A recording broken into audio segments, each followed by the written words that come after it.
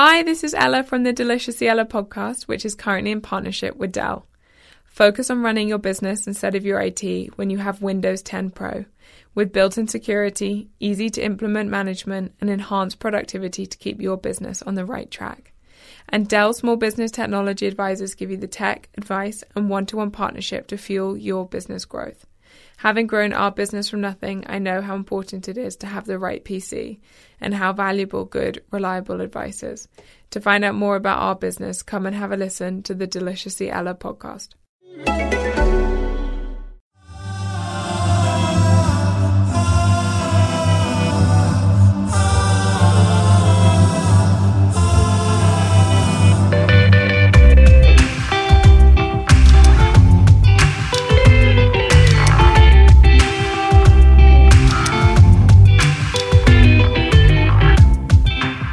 Ladies and gentlemen, episode 10 of George Ezra and Friends the podcast. Episode 10 with the lovely Sam Smith.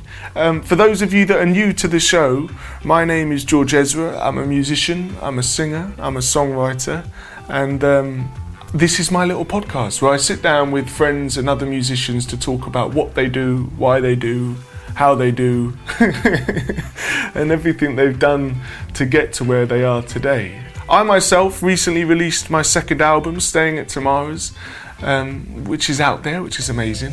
I mean, it's amazing that it's out there. I'm not saying the album's great, it's good, maybe. Can I say that? Yeah.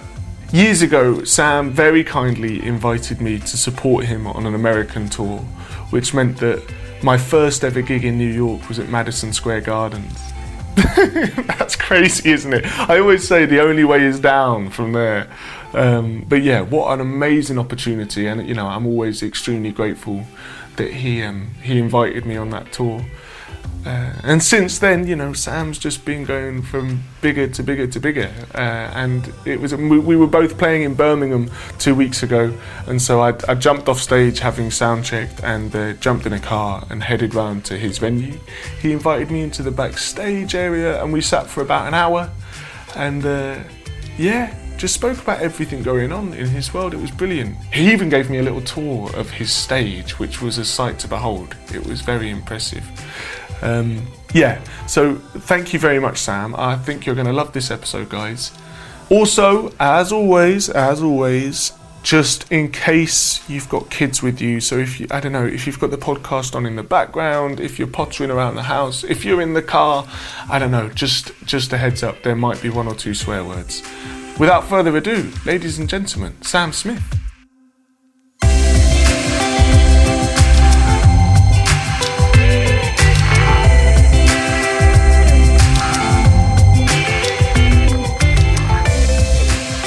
The way I've kind of been approaching it is loosely starting at the beginning. Okay. You're gonna, it's more so for me so that it works chronologically. Well, I've always known of you that it kind of started very early on. Yeah. And in different ways and shapes and forms and everything. And I think it's easy for a lot of us say, oh, you know, it's a childhood dream. But I really believe that with you. Yeah. It was. So let's start really, you know, what were the first records you were listening to that you fell in love with for yourself? Kind of thing? I think my earliest memory of music must have been Say a Little Prayer, Aretha Franklin, from my best friend's wedding. Me and my sisters, when we were very, very young, would just run around the living room listening to Aretha. And my parents it's so weird actually today, every day I'm having record of the day on tour, where one of my crew or the band or anyone from my team, they get me a vinyl every day of the tour to try and introduce me to some new music and just build my collection. And today my singing teacher gave me Anita Baker, and listening to that album takes me back to those days. I'm talking like must have been 6, 7, 8 years old. I was just surrounded by soul music as a kid. And it's more the feeling at that age. It's not like, oh, I remember these particular songs, it's more the feeling that comes with them as Isn't well. it? Yeah. Completely. And whenever I think back to music as a kid, I think of like bright light, like beautiful, fun memories. And I think of Stevie Wonder and Shaka Khan and Earth, Wind and Fire a lot. It was a lot of soul music as a kid. And was that something that, did you have any relatives or friends outside of your like immediate family that you shared that with at all? It was, so my mum's side of my family, my dad's side of my family came from Fulham in London. They were from North End Road. They worked on all the veg stalls. They're proper Cockney. Amazing. Some of them are very difficult characters, but they're lovely. All the best people are. That's what I've learned. Oh my gosh, embarrassing. But they loved Frank Sinatra and jazz, and they loved their they'd love Michael Bublé now and stuff like that. But who I love, I think Sam is amazing. Yes, it's perfect for them. But my mum's side of the family was all soul and funk and divas, constantly, and it was a big part of my my mum's side of my family getting together. As everyone would get drunk around the tables, and we'd be little kids sitting around eating food, obviously not drinking, but my parents and my aunts and my great aunts, all these powerful women in my family, would be playing these diva records, and there'd be dance parties every time we all got together, and that was my first memory of music. Yeah. Was women in amazing. Music. Yeah. And so at what point do you go, hang on a minute, I want a bit of this, or hang on a minute, I can do this? Yeah. Were you were you a good singer early on? I'm not suggesting you wouldn't be, but I think so. I don't. My dad heard me in the car because we had like a 20-minute drive from my house in the countryside to primary school, and my dad heard me in the car when I was like 8, 9 years old singing, and he asked me if I wanted singing lessons. I didn't think anything of it, but I was like, sure.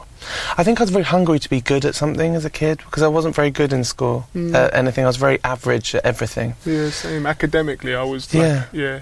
I always tried really hard, but never got good grades, or teachers never really patted me on the back for anything. I always just got by, and I think when my dad said, "Do you want singing lessons?" I just jumped it. I was like, hell yeah.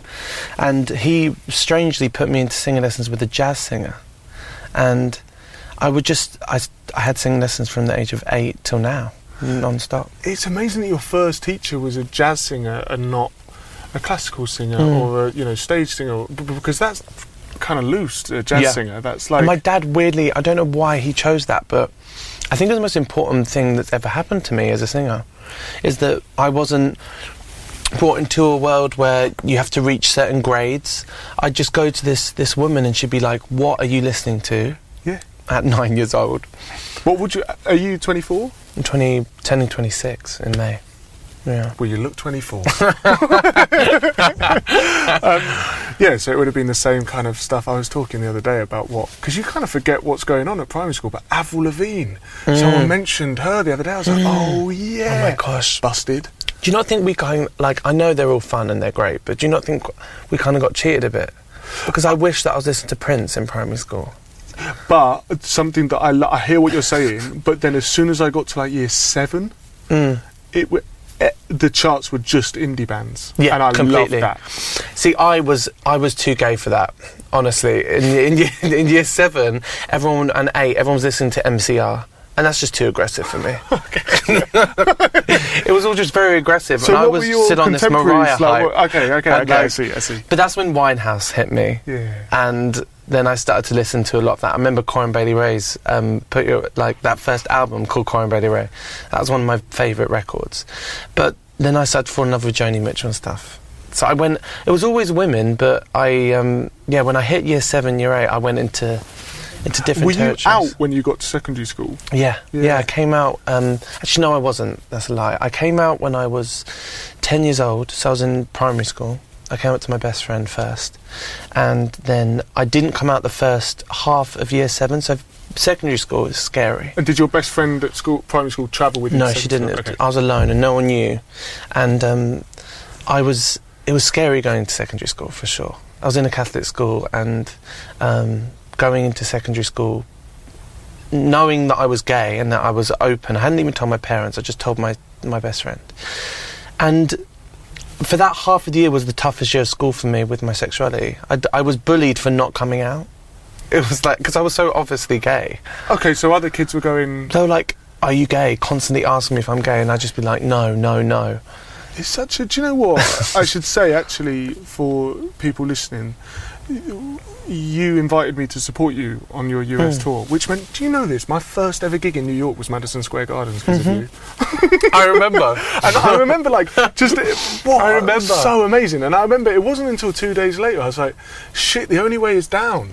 I've started. No, hell no. Look at your life. Yeah. No. But I remember a journalist on that tour, I was doing an interview backstage, and they asked me, it was so bizarre, I can't remember what city we were in, but they were like, you know, how do you feel about the, how did he word it? It was something about sexuality and, you know, do you think it's important that artists feel comfortable to do that?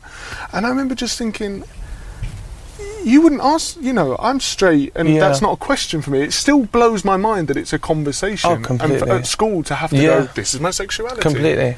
And that's what I felt that in school, and it's been a little bit of a curse in a way sometimes, you know, like my upbringing with coming out and people around me who are supportive. I wouldn't say curse, I was so lucky to have the family I've had and the people around me, but it did make me grow up in this bubble where I thought everything's fine. Like, I was like, everything's fine. And then as soon as I was in music and I was on a platform where I was speaking and people listened to what I was saying, and I'm just there like, everything's fine. Then I wasn't wised up, and I didn't understand that everything isn't fine, and it's important for it to be a conversation, because there's so many parts of the world where it's illegal and people get murdered for it, you know. So it's a tough one. It shouldn't be a conversation, but it kind of is. It's important that it is. Did you have gay role models as a kid? Do you remember people in pop culture that you could look up to? The only people, I mean, other than, you know, my gay icons such as Gaga's and Whitney's and Madonna's, I'd say George Michael was the only figure that I ever knew. I went to see him Wembley Stadium. He opened in Wembley Stadium when I was 15. Well, then just think how amazing it is for you to be doing what you're doing now for Sam equivalents in Year 7 now. But, you know, it's amazing, man. Yeah, completely. And my sexuality has become something that I was actually very scared of in music, to something that I'm really trying to own now, and I'm really proud of it, and it's an amazing thing. It's scary though. As you said, going to America, like my show, there's a song on my album called Him, and I have the gay flag colours come up on stage after the show, and I say a little thing about being gay on stage. A bit nervous about going to parts of America and parts of the world with that. I think you have to remind might yourself. Not be great. No, but they're there because they love you, and you know. But people's ears are so much more open when what they're hearing is from somebody that they love and respect. Yeah. Hopefully. Good on you, man. That's Thank amazing. You. No, it's great. So you start having lessons with a jazz teacher, and you had something like 6 or 7 managers by the time you were whatever age, which means that's like even have a manager. How many have you had? I only ever one, but I didn't even know it. I was a fan of music since the age of kind of 13, 14 when I found it for myself, but I never considered or thought about everything that went on behind. I never. And then I went to, and I was fucking studying it at college and then at uni, and I just didn't. Did you go to uni? Yeah, I went for 1 year. I did it in Bristol at BIM, and that's where I met my manager. Right. Okay. So how old were you when you got your first manager?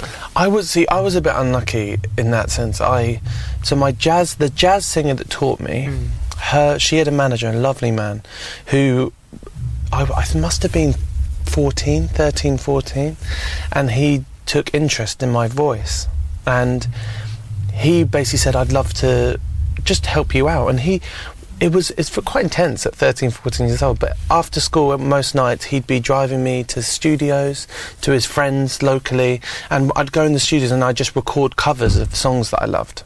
So I was already getting a real understanding of what it was like to be in the studio. And he was great, and then when I hit 16, No, 15 or 16. I went every Saturday. I'd travel from Cambridgeshire up to London to go to Sylvia Young's Saturday school, which my mum and dad sent me to, just because I love musical theatre. So I was like, please, can I go to a Saturday school just every week? And it was a lot. It was like a 2-hour journey every Saturday. Obviously having school all throughout the week. And the singing teacher in Sylvia Young's school took interest in my voice, and he held me back after class one day, and he said that he would like to introduce me to his managers to get me involved with them. So I'm 15, 16 when this is happening, so it was quite mad. And it's more than quite mad. It's mad. There's almost never a right time for it to happen, because no matter when it happens, it's a bit of a shock. Yeah, and also these people I was meeting, so my first manager was amazing, but the second management I got into weren't very nice. Okay. And they had me recording like music that was written from people that they were working with.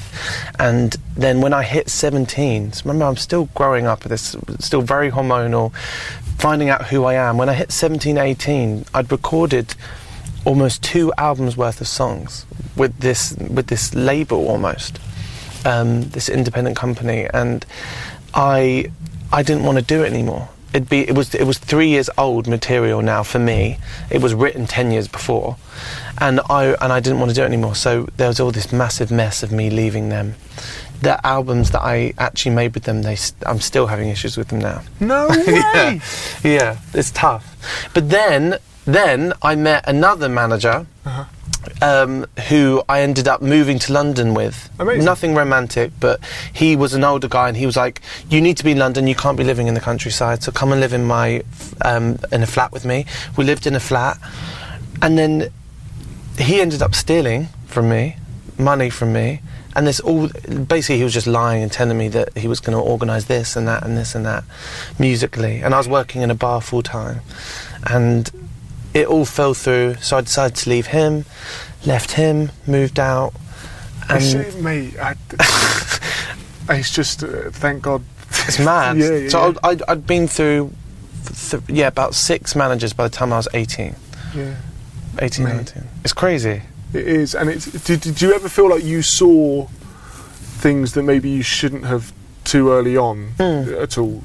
With the music industry, that's what I mean. Yeah. It made me very scared, and it made me not trust anyone. I mean, just even in the sense of like contracts and things like that are like, hang on a minute, I'm supposed to be a 16. minor. Yeah. And do you know what? It's made me I'm a very big believer of, I don't really think people should be signing anyone under the age of 18 ever. It scares me, because I think back to when I was 17, even when I was 18, you're a baby. Yeah, and I imagine me now, I'm probably still a baby in many ways. And, how old are you now? I'm 24. Amazing. Yeah.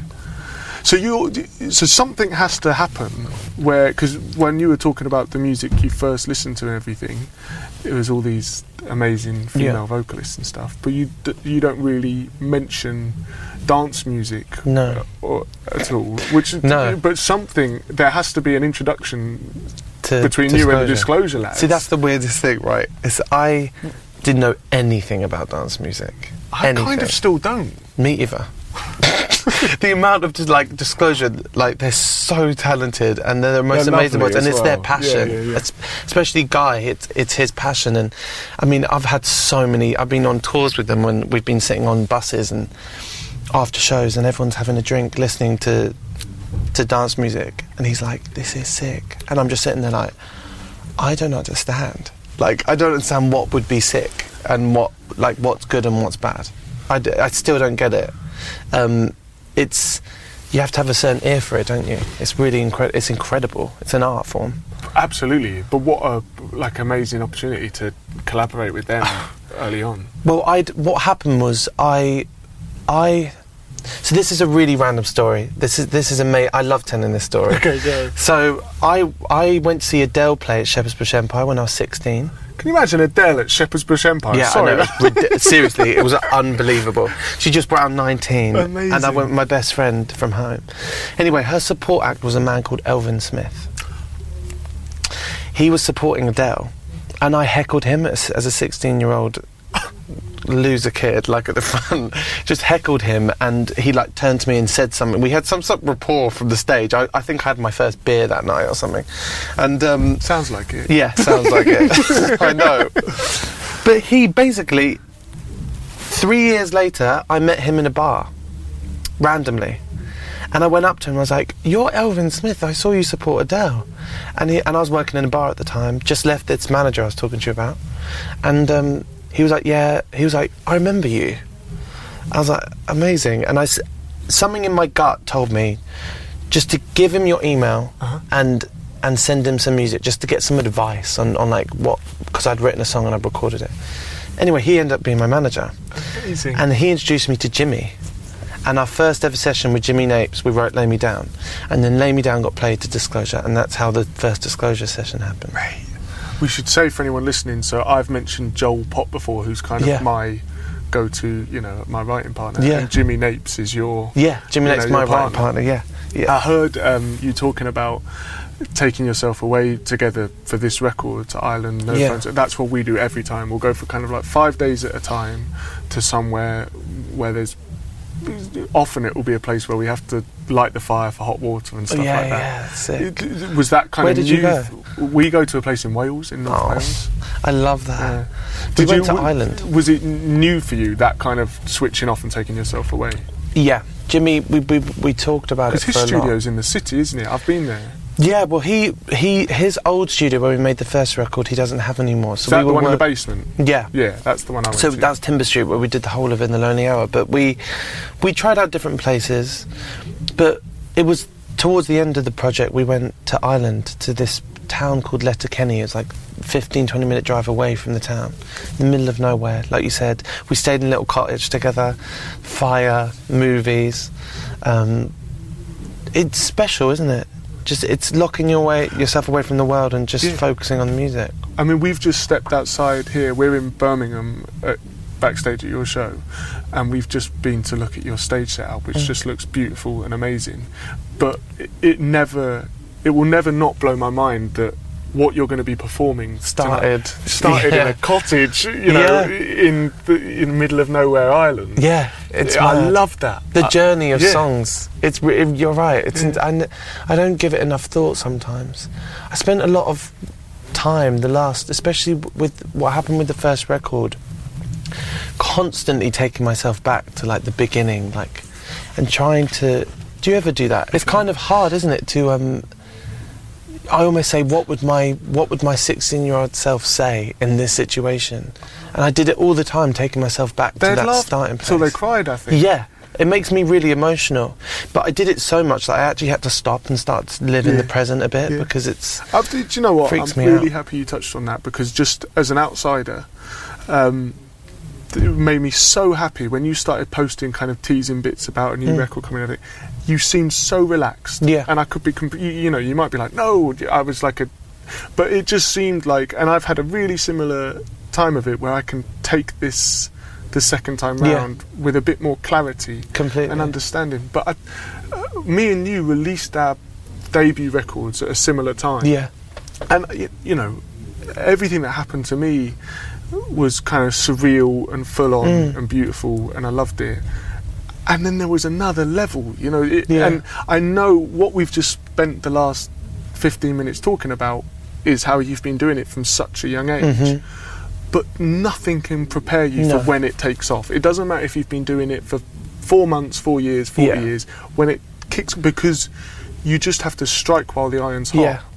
And it's almost so fast that it's sometimes sad, because it's like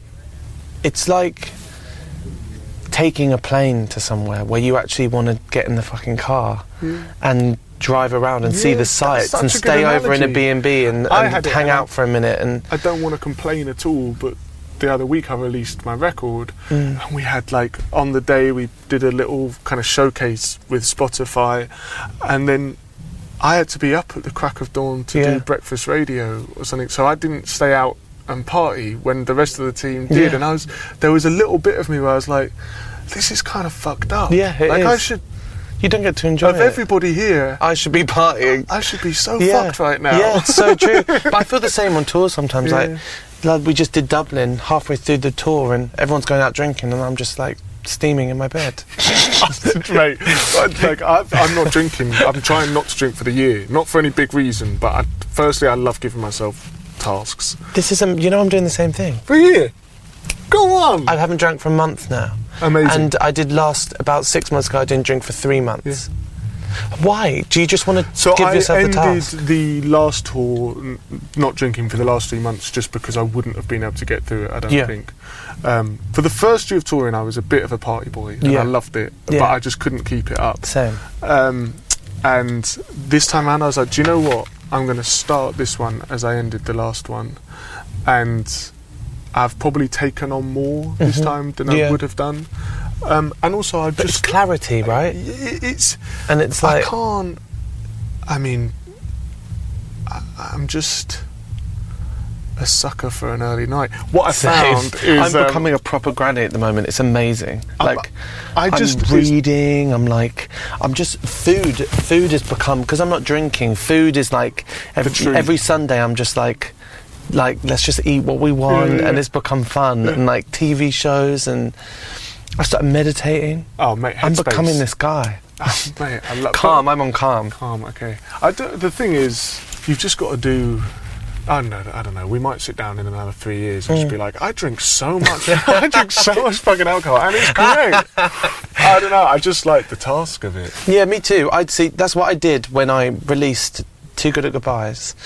Is I was like, I'm not going to drink, and I did it for 3 months, and I feel like it's kind of ruined my life because I was the happiest I've ever been, and then as soon as I started drinking again, so over Christmas, I just went into this.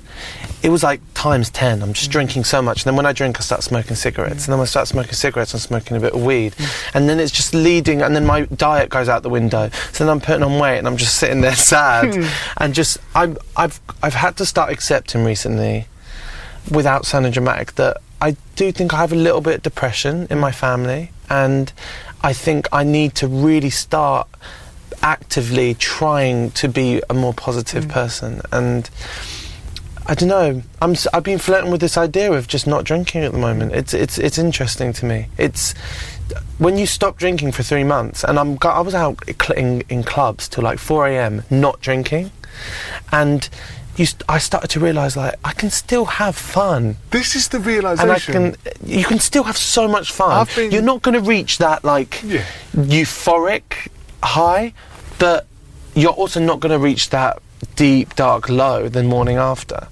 And you can still pole dance until 4 a.m, you know? I've done that about me, but speak for yourself. I don't know if I could do that. I haven't got the core strength sound, that's why I'm lucky. Got my heels over there. I just am a liability, and I think it's I don't know about you. There was definitely 2 moments that stand out for me where I really struggled on the first record, where it was just a kid that's dealing with a little bit too much. And it's not. I was trying to explain to somebody the other day, what we do as a job on paper isn't hard, but it's how relentless it is. Completely.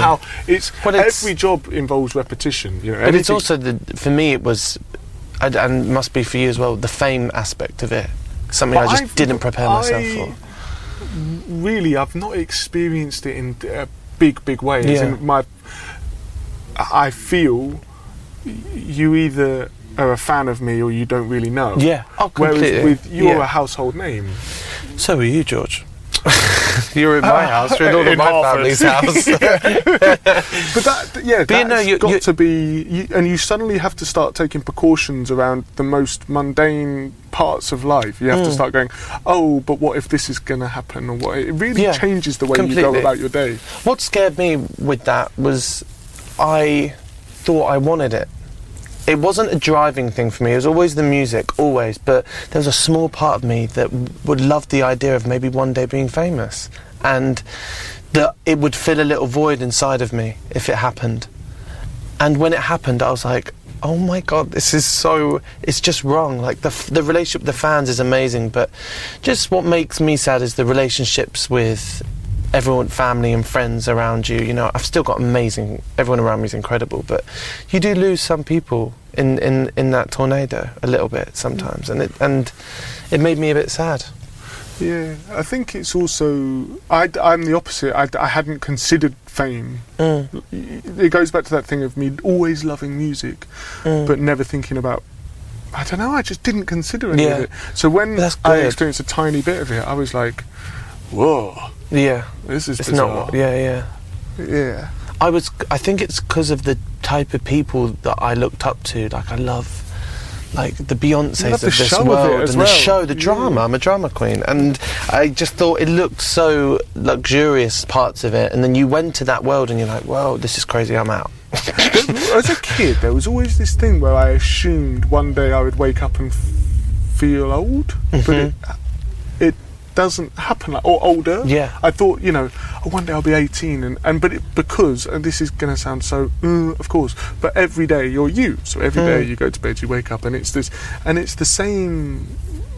I assumed that it would feel different. Yeah. But it does. You still feel like you, and you have completely. The same problems, issues, anything. It doesn't get rid of anything. But that's the thing as well, is that on my year, when I had a year and a half off, that's what I learned, is that after the Oscars, I was just sitting there like, with my parents and my sisters, they're all amazing, but I was in this headspace of, my life is so unrelatable now, and I'm in such a weird place for a 23-year-old, that I need to start acting like a 40-year-old, because this is just crazy. Like, no, my life is... My mum can't relate to parts of my life anymore, so, and she's always the one I would turn to and be like, what do I do at this time of my life? But I learnt that it's still the same. You know, there's crazy shit that we do that's completely unrelatable, but I'm still a 26-year-old boy that's good, that's figuring out so much, just like any other 26-year-old boy. And it's... And, you know, you just need to ignore all the fake shit and just deal with the real shit.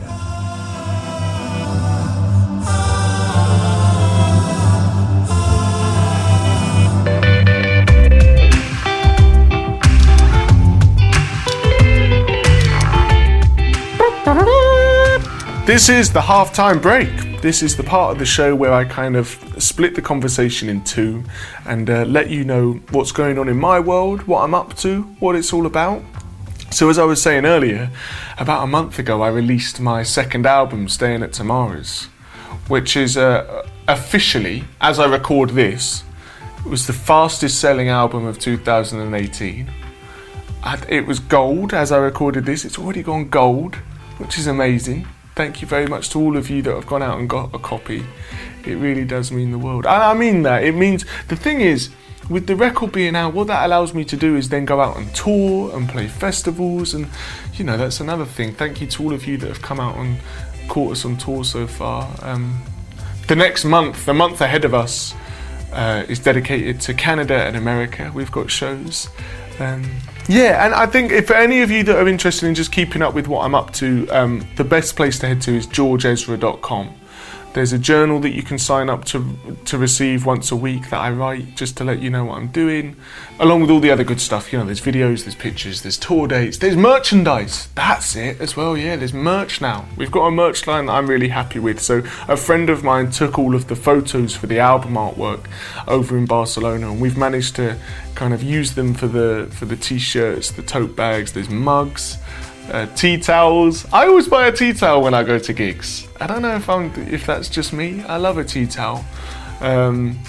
Yeah, so head over to the website and you can find all of that good stuff. And if you haven't grabbed yourself a copy of the album yet, you know, it would be amazing if you did. I think you're going to love it. Yeah, it's a collection of songs about taking yourself away from everything going on around you, dreaming and escaping, and yeah, I mean, I like it. Right, without further ado, ladies and gentlemen, let's get into part 2 of the conversation with the lovely Sam Smith.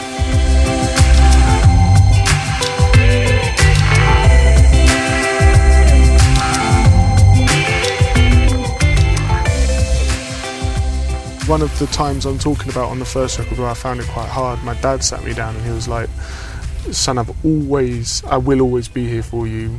You know, this is the first time in our life where what you're going through I have no experience in. But I know, and I'll never forget he said it, he was like, you have every right to feel every emotion under the sun. It doesn't matter what's going on around you. Yeah. You can approach it any way, at any given moment, you can feel. And I remember just going like, oh, thank you, God, thank you, Dad. Well, because your parents are still your parents and they're still supporting you.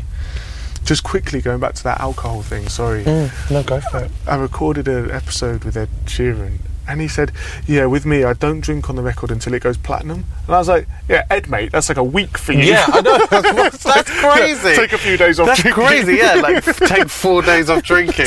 It doesn't work like that. He said it, and I was just like, at that time, I just was like, oh yeah, cool. And then I was leaving, I was like, what's he talking about?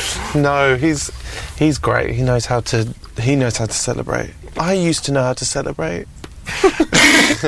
That's the thing as well, I celebrated too much, that almost celebrating becomes not celebrating. Do you know what I mean? Do you ever have you ever felt at any point like regarding the kind of famous I've overshared? Yes. Whether it's in music or something you've bloody tweeted or anything. Do you ever completely, go like, all the time. Really? All the time I think, God, I've got to, I want to keep a little bit more mystery and keep lots to myself, but I'm not giving everything I am for attention. It's who I am. I'm in my family. I've always just said, I've got word vomit. Whatever's on my mind just comes out. And I just think it's also hard. I think my sexuality is a big part of it. That's, when I'm sitting and doing interviews, I did 6 months promo, and it's sometimes it's a lot to take when I'm doing 20 interviews a day, and in every single interview there's probably one question about my music. The rest is about my sexuality, really? my views on gay politics, my views on my relationship. This is why I've touched on it earlier on, because I don't have to do that. I don't even have to think about that would be happening in somebody else's life, because it's not. I've called up my managers and cried a few times after some interviews because I don't know what to do. I don't know what to say. I've just spent 2 years writing and recording a fucking album, and you want to ask me what my opinions are on. Yeah, but I also don't, and I don't. Sometimes I don't. I'm happy to answer them, but I don't know how to answer them, and it's almost like I shoot myself in the foot because my music is so personal that it's. I think it makes people think that they have every right to ask me the most in-depth questions. But I've had some weird stuff. Like I had a guy last about 4 months ago. He'd said to me in an interview, "Can you explain to me how loving a man is the same as loving a woman?" And I was just like, that's when I broke down a bit afterwards, because I was like, I can't do this. I'm a singer, and I'm happy to talk about being gay because it's something I'm proud of and something that I want to be a part of my music. But I can't. I'm just afraid of upsetting my community at the same time. Face a question like that without saying. Well, I was in quite a pissed off manner, to be honest. Yeah. I was just like, it's exactly the same. And then he replied and said, I don't understand how the love is the same. And sorry it was just strange that stuff. And it's you can almost count it in my interviews sometimes. It's like it goes sexuality, weight loss, Oscar mess up, and then asking me about my boyfriend, and then it'll be about why my music is so sad. It's tough. Do you know what? You should go into an interview just with like all your answers recorded. Yeah, and I see should. if they and run make in. you. Could imagine that'd be amazing, like doco, wouldn't it? Record every interview. But I'm sitting here moaning, but it's like. It's something I'm faced up to. I'm happy to do it now. It's just a bit exhausting when it's all day every day, but it's fine. I think, as I said, it's important, It's the gay thing is my sexuality is an important factor now. So something that I missed, I should have touched on it earlier. I really wanted to ask you about it. Me and you played a gig together when I was about 18, 19, in the back of a pub. My Do you God. remember this? I've been talking about. I feel like we should recreate it. Yeah, I don't know which pub It was Blue Flowers Okay. in Chiswick. Yeah. And it was me, you, Laura Mavula, James Bay. But so my thing with that is, because you and a pianist, Yeah. like those gigs for me. It's Jimmy. Was it? No way. Jimmy, yeah. And my cello player, Harry, who's on tour with me, Amazing. yeah. So those gigs for me were just completely second nature, you know? Yeah. And I actually think, in many ways, my records translate to that setting more than they do the arena you're playing tonight. Yeah.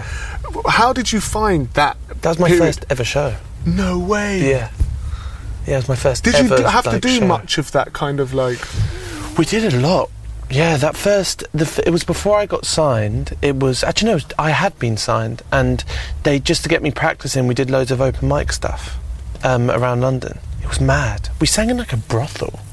Like, it used to be a brothel in Soho. Do you There remember was that one tiny... I did in Paris where there was just cages and beds in all the corners of this built-in this thing, and they were like, you know, and then afterwards, I won't do the accent, but they were like, and after your performance, it's a party, and I was Oh like, my God, okay. yeah! And it was a fucking party. They Oh my opened God, the doors that's and it was just mad. fucking lights went down, Oh my God. people in cages, Dicks came out. and I was just like, how old would I have been? Like 19, and you just Yeah. go, I'm not going to ask any questions. I'm going to put my guitar away and join in the fun. Yeah. No, that was my... I had a few experiences as a kid. I did open mic nights when I was younger. But, Do you feel it more was comfortable scary. playing to... What capacity is tonight? Tonight, I don't know. I think it's probably... Manchester was 16,000, 17,000. Amazing. So Which do is you amazing. feel more comfortable doing that than playing to 16 people I in the back used of a to. pub? I Okay. used to.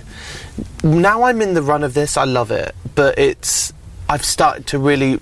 When I brought out this record, before we did Two Good Goodbyes, I went back to all my first venues. I played in every city. So we did like the Mercury Lounge in New York, and then we did the Troubadour in LA. Amazing. And it was that I loved looking into people's eyes. It's scary. It's much scarier for me, but I feel like just me and a piano is kind of where I prefer Okay. to be nowadays. And is that how you write? You and Jimmy all Yes. play piano? My aim in life is to just slowly become this old gay folk singer that just wears caftans and smokes weed and has a beard and just Amazing. sings lonely love songs. Yeah. Mate, I'm so behind that. That's my aim. I just love those gigs. Yeah. They're special. It's But funny as well because you have to rely on yourself a lot more to be able to hold conversation between the songs, because you God, really yeah. can't rely on, and here's the drum fill into the next song. Exactly, or here's- and it can't you be have to rehearsed. go and this da da da da da. yeah. I love telling stories on stage, and I always do it on tour, and I know which songs have, you know, stories that lend themselves. I'm rubbish at doing it on the night. Like, hey, Birmingham, you'll never guess what I saw at the Yeah. shopping centre or whatever, Yeah. like relatable, Me too, local. me too. Some people are It's brilliant at it. tough. Yeah. I even find it tough talking on these shows sometimes, because your voice has got to travel to everyone, and you've got to have a lot of confidence. But I don't have a lot of confidence sometimes, so I'm pretending. But then I'm trying not to be fake when I'm pretending to have confidence. So it's a bit strange. Did you have an idea of what you wanted this record to be compared to the first record? Like, coming out the back of the Yes. first record, did you go, I know what I've learned and I know what I want to do? Yes, and I also, for me, with this album for me is almost like a part 2 to In the Lonely Hour. It's like, In the Lonely Hour, it's almost like it like electrified my life, and the thrill of it all is the ashes afterwards. It's like In the Lonely Hour burnt me alive, and then I get that. and then Thrill of It All is it's almost my recovery album in a way. It was the recovery of becoming famous. That's why it's called The Thrill of It All. It's like coming out the end of it and just looking back and being like, oh my God, I got really down, and I was spat out a little bit, you know. And that's why the front cover, I wanted to look a bit, there's like just a bit messed up in it, because I wasn't looking after myself when I was writing this record. and I was going out and too much, and I was getting in relationships where I was deliberately being with people that didn't love me back. It's almost like you sing in the songs from in the Lonely Hour so much that I've almost convinced myself that I am this misery guts that only deserves to be miserable.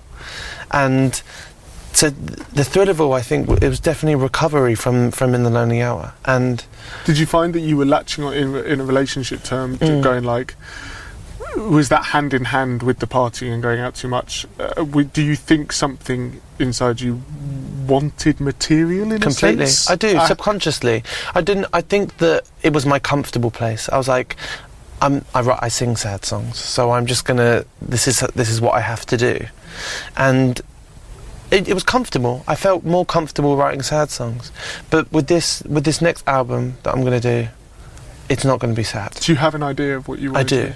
Yeah. I should just say, though, quickly, before we move on to the next record, your songs, I know that they have emotional and sad undertones often. Yeah. I think they're so uplifting. Me too. I think the way you produce them and the arrangement of, especially near the end, they're just huge. It's amazing. No, me too. I don't think they're... sad to me is the wrong word. They're emotional. Reflective. Yeah. You know, and it's not sad because they give me so much happiness, you know. So I don't think it's sad, but I think that this record definitely did get deep for me when I was writing it, maybe a bit too deep at times. And so moving on to a third record, do you have kind of mapped out what you want to achieve or say or do? Yeah, I want to just force myself to be a little bit happier. I'm in love with someone who loves me back, and it's really hopeful. Please write about it. I'm going to. You have to just. And I am. I already have recently. Amazing. Just trying to find interesting ways of saying it. I don't listen to a lot of happy love songs, so I'm just trying to find interesting ways of saying I love you. Do you know what? I struggled with that on this record. I met my girlfriend kind of 3 months before the last record finished, and we just had. Everything was on our side because everything was starting to calm down, and then I had this time we could spend together, and the most difficult thing was just taking a deep breath in and going, you're going to write some happy love songs, George, and you just have to accept that that's what's going on. You know, this is hard, and I'm only the last few weeks I've started writing again on tour, and only the last few weeks I've done that because I'm having 5 years of sad bad habits now when it comes to writing music. There's so many love songs in the world, and I was kind of going, are you going to add to the pool, George? Is that what you're going to do? And it's like, you fucking have to. If you're going to be honest on this record, this is what's going on. And do you know what? I'm so happy that I haven't done it until now. Because I was, with the Thrill of All, I was like, there was parts of me that was the thought, should I force it? But I can't ever write about something I'm not going through. And now I've finally experienced it, what it's like. But even in my everyday life now, even with him, he's amazing. I'm fighting my negativity all the time because it's going to be an ongoing thing for me. I got very comfortable in my sadness, you know, and just being a bit negative. I was always positive to everyone else, but negative to myself. I think creatively, you being happy and in love, it will do you wonders because it will be a new experience writing like that, and it will be testing completely at times. And I just think on the other end of it, the other side of it, it'll only be a good thing. Completely. And I've also made a pact to myself that even touch wood, anything happens, I still won't write a sad album. I want to look back on these memories with hope and light and nice things, you know. Amazing. It's good. Yeah. So I catch you. How long's the second record been out now? Jesus. 6 months? 5, 6 months? It goes so quick, doesn't it? Doesn't it? It's crazy. It's crazy. So do you have any idea of how long touring this record you have? Yeah, so I'll be going to the end of the year, and then I think we're going to maybe do South America beginning of next year. Do you do many festivals? We're not... On my last album I did loads and I loved them, but this time I'm only doing Radio 1 Big Weekend and something in Sweden. Okay. But no, I kind of wish I was doing more. But I don't want to take a big break after this record. I just want to I want to be writing on the road and keep going. I'm the exact same. I just want to keep it going. Yeah. We got over that first hump, didn't we? I got really low not working.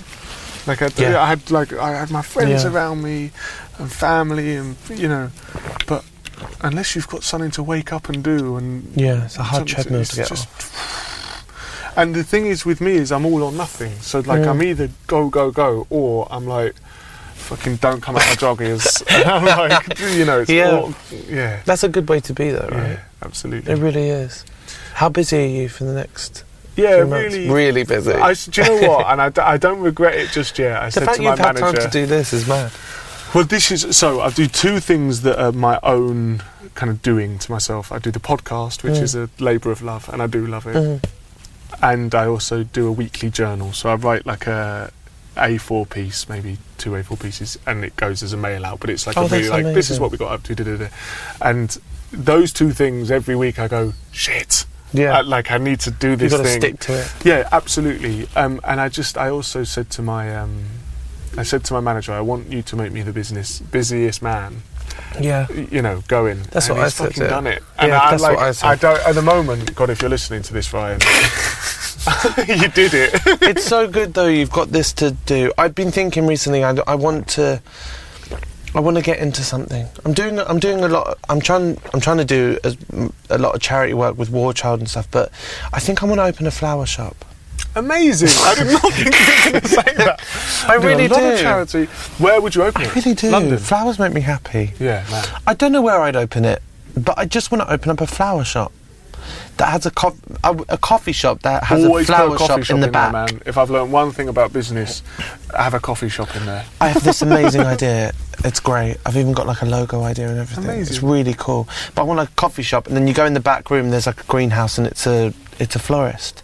And like when I just have downtime, I'll go and work in the florist. That'd be amazing. I'm going to go on a florist course, I think, though, first. Yeah. I once heard a rumour, and this is only a rumour, so it might not be true, but that Laura Marling, between records, went and worked in a steakhouse restaurant. That's amazing. I mean... Adele did the same with... she worked in the back of Rough Trade after her first album. Way. Yeah. It's really cool, actually. I really would love to do it. But I think going on a course and learning something would be nice. Yeah. Do you know what? My sister asked me just today, she was like, do you reckon you'll ever go back to uni? And I said 100%, not necessarily onto campus, but now I understand why you would want to get a degree for the education, not for the degree. Yeah. Like to sit down and commit to 3 years of studying about one thing. Yeah. Yeah. But school is fucked, isn't it? Like, I've been thinking this loads recently, like... I loved it. See, I loved it, but at the same time, like... all of these subjects that teachers said to me, you're not good at them, and then now I'm actually I'm starting to find interest in history and geography and things that I was told I wasn't good at and was told to drop.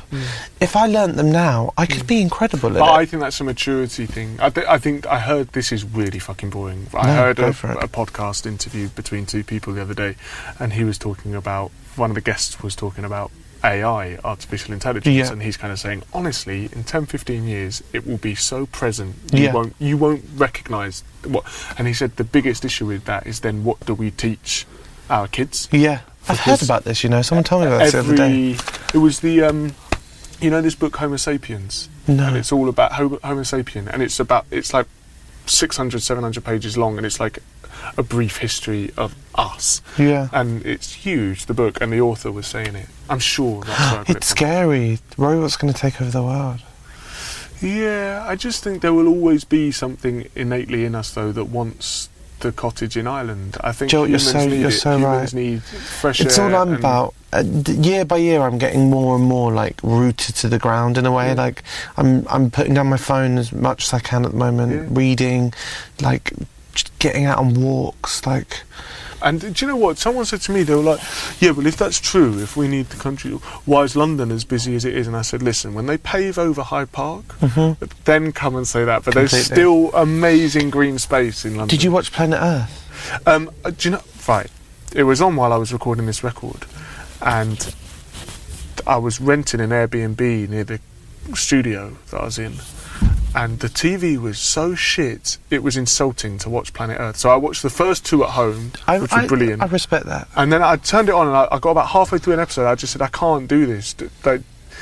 There's been too much put into this programme for me to watch it on this So now you need to find the right TV.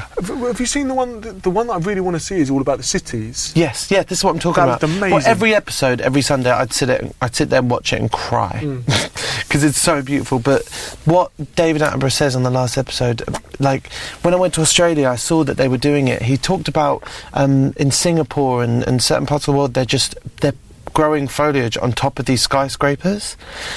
It's so beautiful, but it's helping the environment so much. If we did that in London, it'd just be incredible. Yeah. We've got to plant more trees, man. You need to open a florist. I'll come round. I'll buy the... Yes. Yeah. Listen, great. I don't want to take up any more of your time. We're not drinking either. What have we become? I know. But it was when I walked in and you had just finished exercising. I was like, man, what's happened? We're like hippie granddads.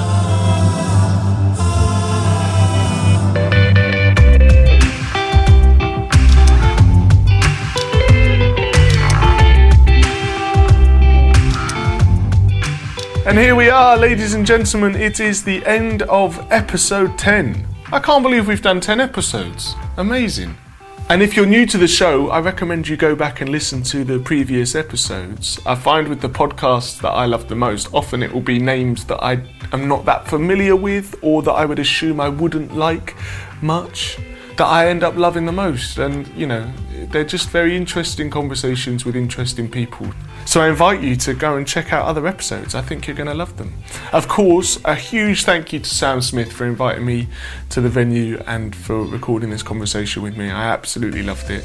I hope the rest of your tour goes well. A massive thank you to Warren Borg, who is the man that edits these conversations together. Thank you, Warren. To Oisin Griffin, who is the man behind the graphics that you see posted on social media and on the World Wide Web. So thank you, Oisin. And Josh Sanger. Thank you, Josh Sanger, for making this happen, and the Closer Artists team.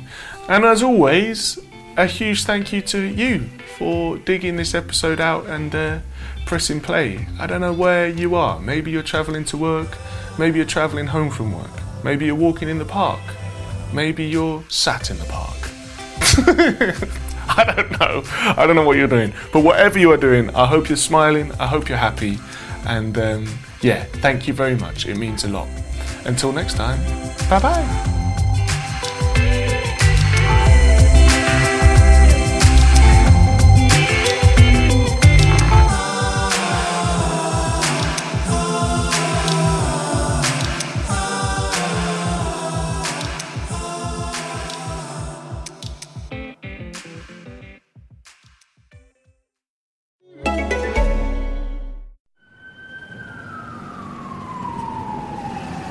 Turn your distractions off and discover your new favourite podcast.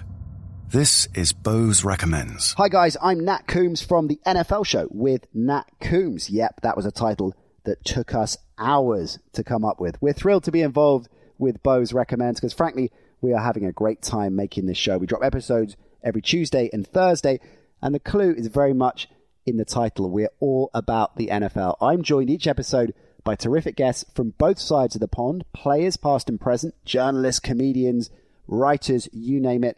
If they love NFL, they're in. So what are you waiting for? Get involved. Acast, iTunes, all your favourite podcatchers. It'll be good to have you with us. Enjoy your new favourite podcast without distractions. Discover how at bose.co.uk. Bose. Focus on.